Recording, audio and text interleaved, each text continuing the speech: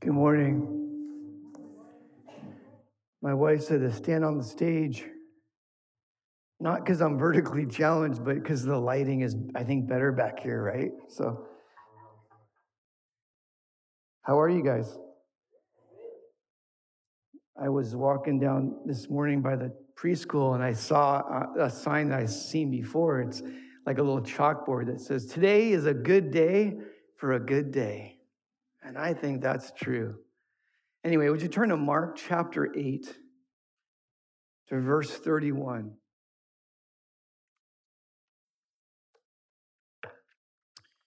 Mark chapter 8, verse 31. And yeah, let's pray. I love the sound of those pages turning. But Lord, thank you so much for today, and I just pray that you change us. Amen. So I grew up in Thousand Oaks, and 2 houses down from my house, there was no house. It was just a vacant lot between 2 houses. And it was like a quarter of an acre, and in the very back, where the fence was to go to the property behind on the other side of the block, there was this tree, and my brother and I, we decided to battle against each other in grenade wars, which was simply just finding dirt clods and throwing them at each other. They go and they just break and stuff. And so I was in the back by the tree, and he was near the sidewalk. There was a sidewalk, and then like a berm went up, and then it was just dirt and weeds.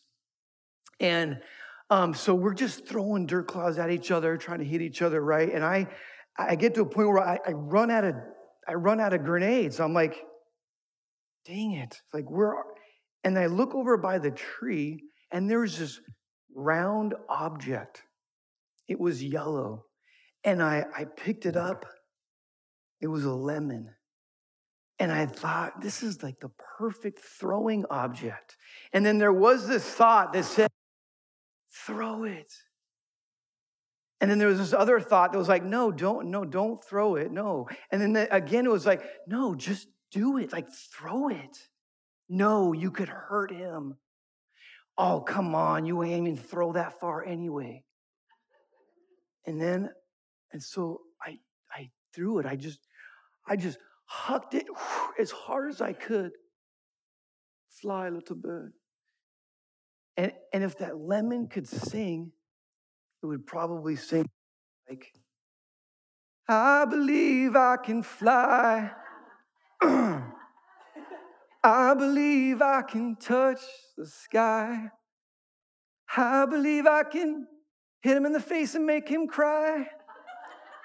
Okay, so my brother looks up and he sees this little yellow dot in the sky. And then in like a nanosecond, it was a big yellow dot that just goes smack right in his forehead, bounces off, and he's like, and then I see his countenance change. And I think to myself, I believe I'm gonna die. Where in the world do those thoughts come from? Jesus says, guys, who do you say I am? And Peter goes, he gets a thought. I know Jesus. You're the Messiah. You're the coming King. You're the Son of God. And Jesus goes, yes, good thought, Peter. Great job. My Heavenly Father, I can see, revealed that to you. But then look at what happens in verse 31. He, Jesus, then began to teach them that the Son of Man, that's himself, he's referring to himself, that he must suffer many things and be rejected by the elders, the chief priests, and the teachers of the law, and that he must be killed and after 3 days rise again. He spoke plainly about this. There was no misunderstanding. And Peter took him aside. The Greek verb meaning like to grasp. So maybe Peter grasped the hand of Jesus or his robe and took him aside and began to rebuke Jesus. But when Jesus turned and looked at his disciples, he rebukes Peter. Get behind me, Satan. You do not have in mind the concerns of God, but merely human concerns. And when Jesus said that, it was when he says, get behind me, Satan, it's the same language that Jesus used in the wilderness when the devil was tempting him, when the devil was trying to derail him, discourage him from fulfilling the purposes for which Jesus came to this earth, namely to die and suffer for us.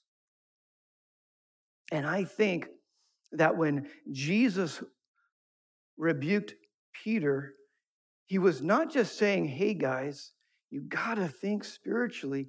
He's rebuking Satan through Peter, which is a reminder that we wrestle not against flesh and blood, but against principalities, powers, and spiritual wickedness, as the Bible says. It's a reminder that if the enemy of your soul can get you to think certain thoughts and then agree with those thoughts, he can get you to not only verbalize those thoughts, but maybe act on those thoughts, like in El Paso, Texas. Imagine Cindy comes home from work, she's tired, right? Maybe her filter is down a little bit, and she comes home, she puts her stuff down, she goes into the master bathroom, and there's a towel on the floor. And I'm the demon assigned to mess with them, let's say, okay? And I can't, she's a daughter of the Most High God. I can't hurt her, but she's, hey, like in the spiritual world, Cindy, look at that towel. Like, that is not acceptable. Like, you got to say something to your husband. You got to say something to Gary. In fact, say something with an attitude like he knows he can't do that again. So she says something with a little irritated voice. Gary's like, huh. And I say, Gary, like, dude, that's hypocrisy, because like, remind her about when she left the sock on the floor in the bedroom yesterday. Like, you got, and remind her with an attitude, like she can't have an attitude towards you. And all of a sudden there's this arguing, and there's this bickering, right? James chapter 4, verses 1 through 2 says, what causes fights and quarrels among you? Don't they come from your desires that battle within you? You want something like control or a perfect spouse, but you can't get it, so you quarrel and fight. It's a reminder that when we are angry and our filter is down, we're ready for evil. Or when we are green with envy and our filter is down, we're ripe for evil. Or when we're tired and cranky and our filter is down, we're just ready to do stupid. Thank you for that, amen. All two of you. Submit yourself to God, and the devil will flee from you. How do we submit to God? Like, how do we silence the enemy? Besides just saying, in Jesus' name, I rebuke you. You know, how do we silence the enemy? I think the answer is in the next few verses. Let's look at verse 34. He called the crowd to him along with his disciples, and he says, whoever wants to be my disciple must deny themselves, take up their cross, and follow me. He says three things. You got to deny yourself something, you got to pick up something, and you got to follow someone. Last Tuesday night, I was starting to prepare for this message. I was outside on my laptop. It was 9 p.m. I love the summer nights because you can sit out under the stars, and I can pray. I can just enjoy the beauty. And so I'm working on, I'm getting eaten by mosquitoes. And I get this thought, I'm like, I get this like desire for brain energy, you know? And I think of, we have this bag of organic blue corn tortilla chips with sea salt in the pantry. I'm like, I'm gonna get some of those. But then I realized, oh, wait, it's like late. Like, I don't think I should put that extra sodium and calories in me right now. And so based on the fact that the reward of denying myself was better than getting what I wanted, I didn't eat them. And we can do that, guys, all day long. We can deny ourselves in certain ways because the reward is better to deny ourselves than not to. But denial is hard. That's why fasts don't work. That's why 10 minutes later, I went out and I ate a chocolate brownie bar. Probably had more sodium in it than the chips did.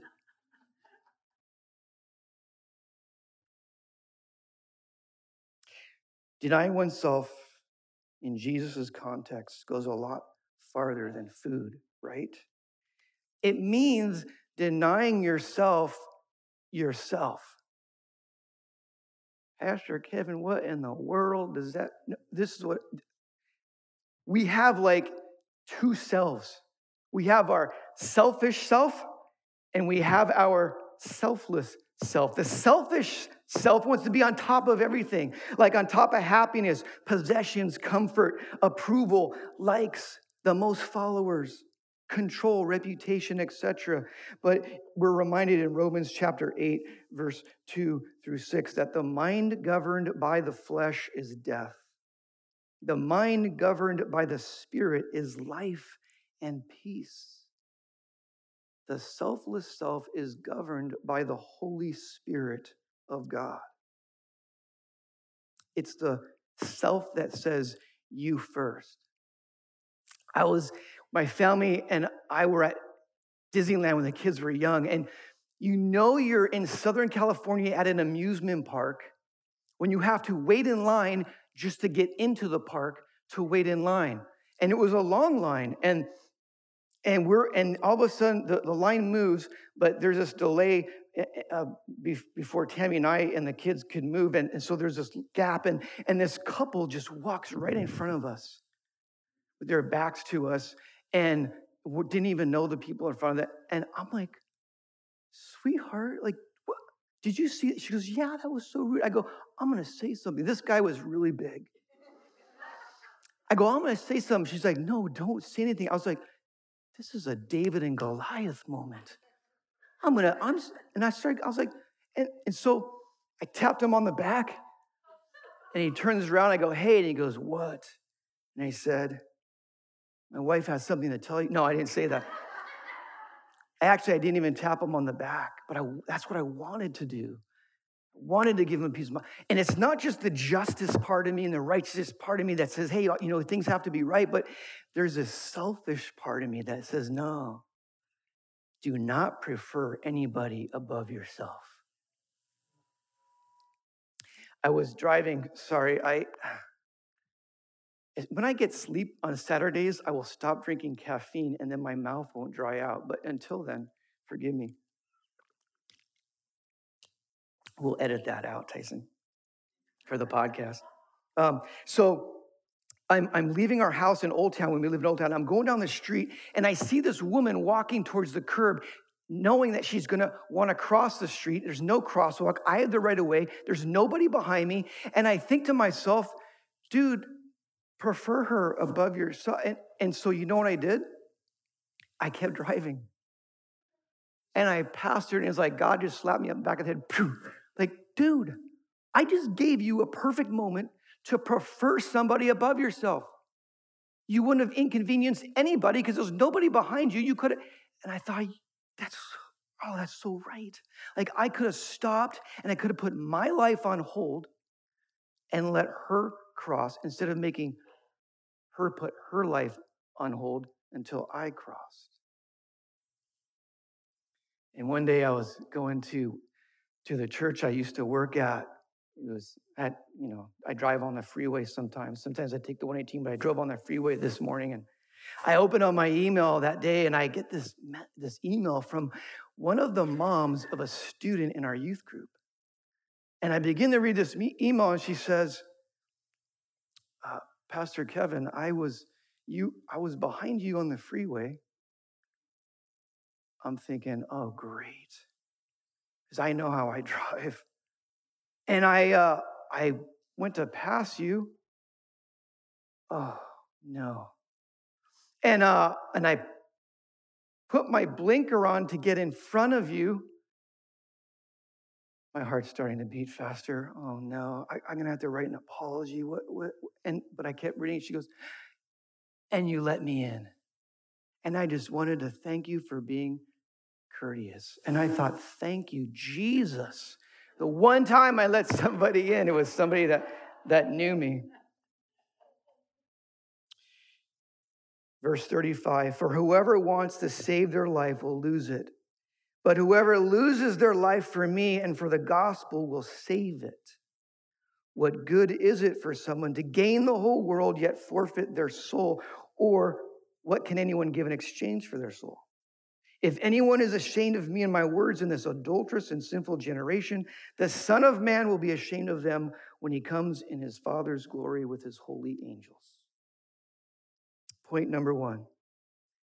To deny yourself is to remove your selfish self from the center of your universe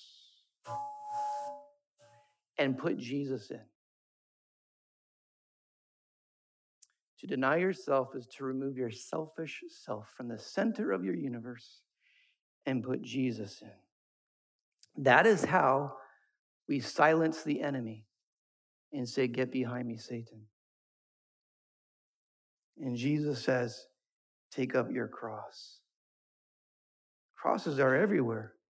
People like them. Rappers wear them. Churches have them. Tattoos exhibit them. And my wife has some hanging in her closet as jewelry.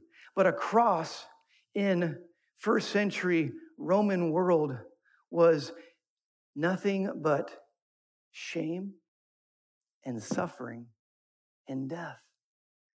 It was an execution device made to torture someone immensely. So when Jesus says, take up your cross, what he's literally saying is pick up your execution device, and on your way to this excruciatingly painful and long-suffering death, you will be humiliated and ridiculed. Welcome to church. Operation Church Reduction. No, what is Jesus saying? Sorry, can you hear me? He's saying the attitude of being willing to give it all up. Have the attitude to be willing to surrender it all. Not just deny, but be willing to die to yourself.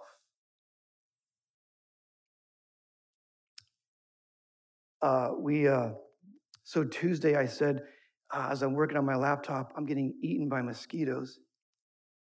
And a good friend of mine gave me an Amazon gift card. And I'm on Amazon. My wife bought some food, and I'm on Amazon. I thought, you know what? I looked up mosquito nets. And there was this pop-up mosquito net you could actually get into. And like it would, and so I'm like, it was super, I'm like, I ordered it, and it came, my wife got the package, the delivery, and she opens up the box, and she pulls it out, and when I came home, I came in the door, she goes, what in the world is this? I said, it's a mosquito net. She goes, that's weird. It's not weird. It's smart. I can sit outside under the stars and pray and all night long. It's weird. I go, you're going to want to use it. So I set it up outside, and it was great. I worked till midnight, like Wednesday night or Thursday night, but when I'd set it up, the sun was going down. It was like dusk, getting dark. And my wife comes outside, and I didn't know it, but she takes a picture. And when the iPhone takes a picture, at least hers, even if it's dusk, it makes it look like it's the middle of the day. And she jokes around with me, and she goes, I just put it on Facebook as she's walking back in the house. I said, that is not funny. Do not joke like that. She goes, oh no, I'm not joking. I put it on Facebook. Here's a picture of what she did to me. It's actually getting dark, guys. My friends now call me Podman. You can take that shameful thing down.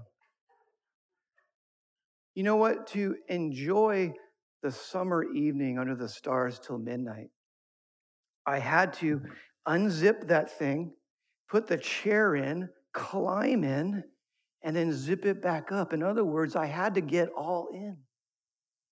But what if I had left it unzipped? I still would have got eaten by mosquitoes. What if I had left my legs dangling outside? I'd still get eaten, right? In order to be blessed and enjoy, I had to be all in. Christian, Jesus wants you all in to a relationship with him. You can't be halfway out and halfway in. If you are, stop. Say you go to the Mormon church, because you're going to be living in hypocrisy. You're going to be making it harder for us to show the world that God loves them so much, and be harder to show the world this is the character of God. It's love. You all in.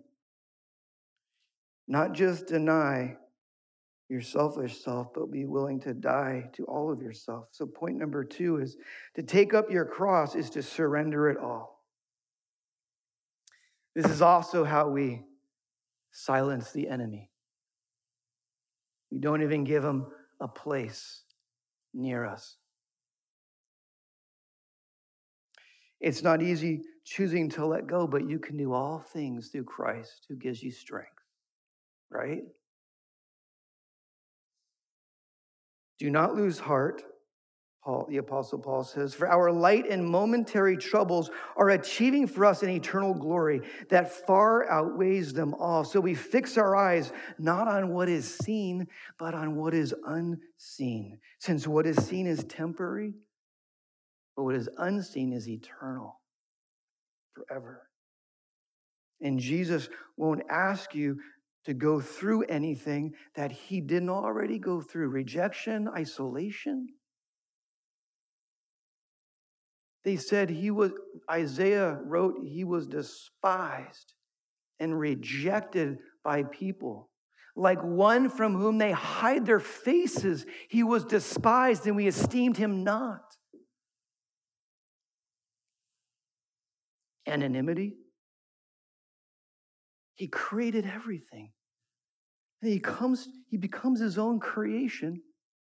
And for 30 years, he lives in obscurity as a carpenter's son.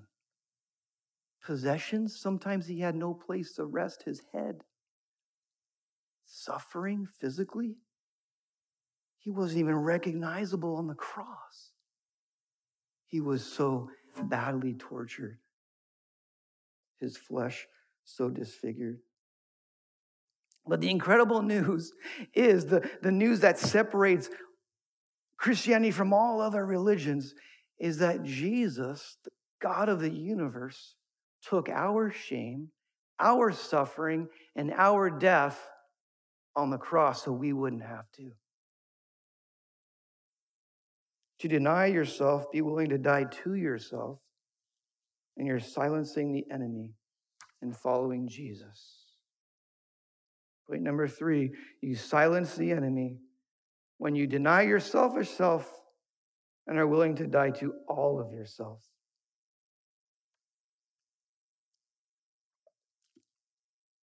Wait, Pastor Kevin, that's like impossible.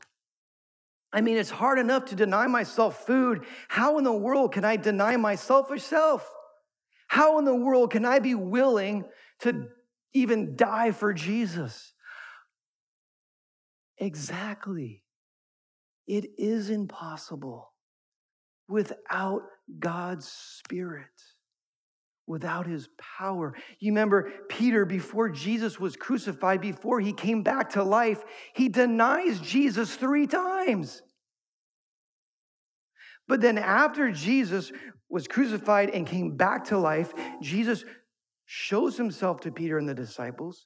Jesus takes a walk with Peter on the beach, restores Peter. Peter is now, he's a believer.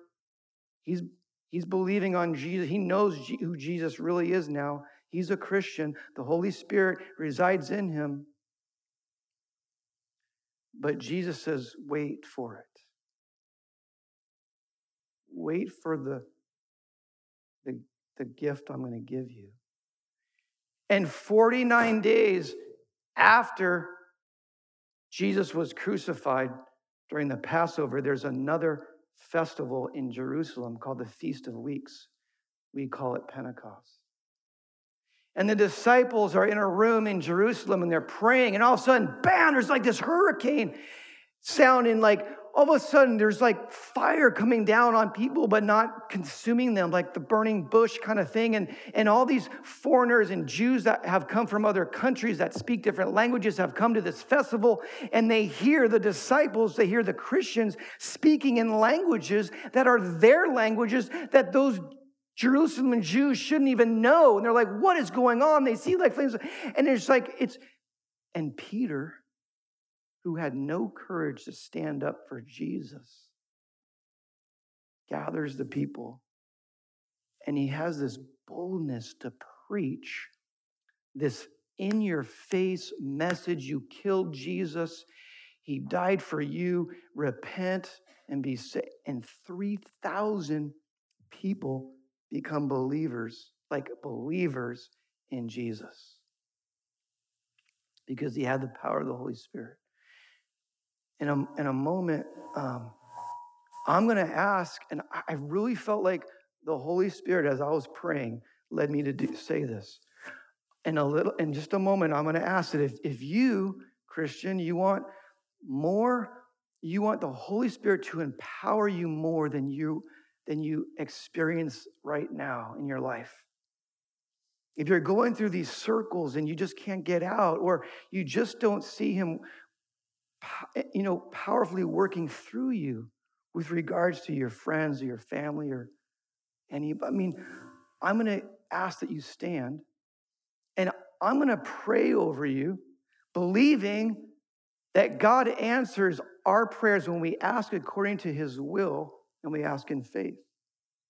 And I'm going to believe that you have the Holy Spirit, but I'm going to believe that the Holy Spirit in you empowers you greatly to overcome sin and temptation and whatever you're going through.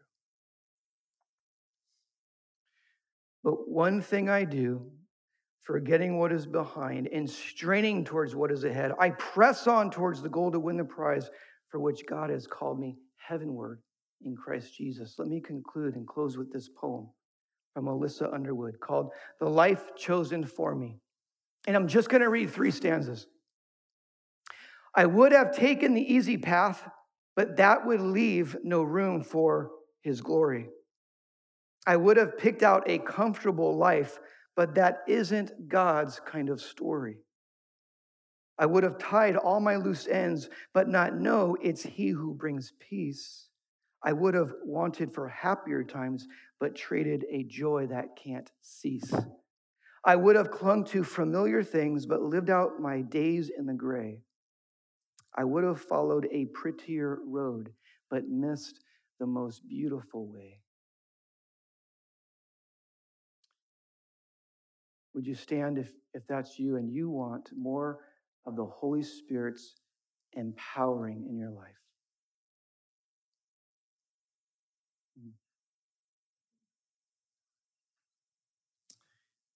Praise you, Jesus.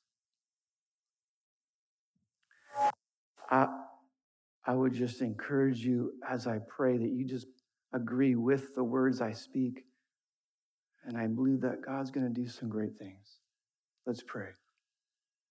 Holy Spirit, you put this on my heart and you knew I'd be praying this. And I believe that if we ask anything according to your will, that it shall be done. And I know that you want us to walk in the power of your Holy Spirit. so we can overcome our selfish self and have the attitude to even die to ourselves. So I pray, Holy Spirit, that you would, by your love and grace, empower these people. Right now, fall afresh on us. Renew us. In Jesus, your precious name, I thank you and I pray. Amen.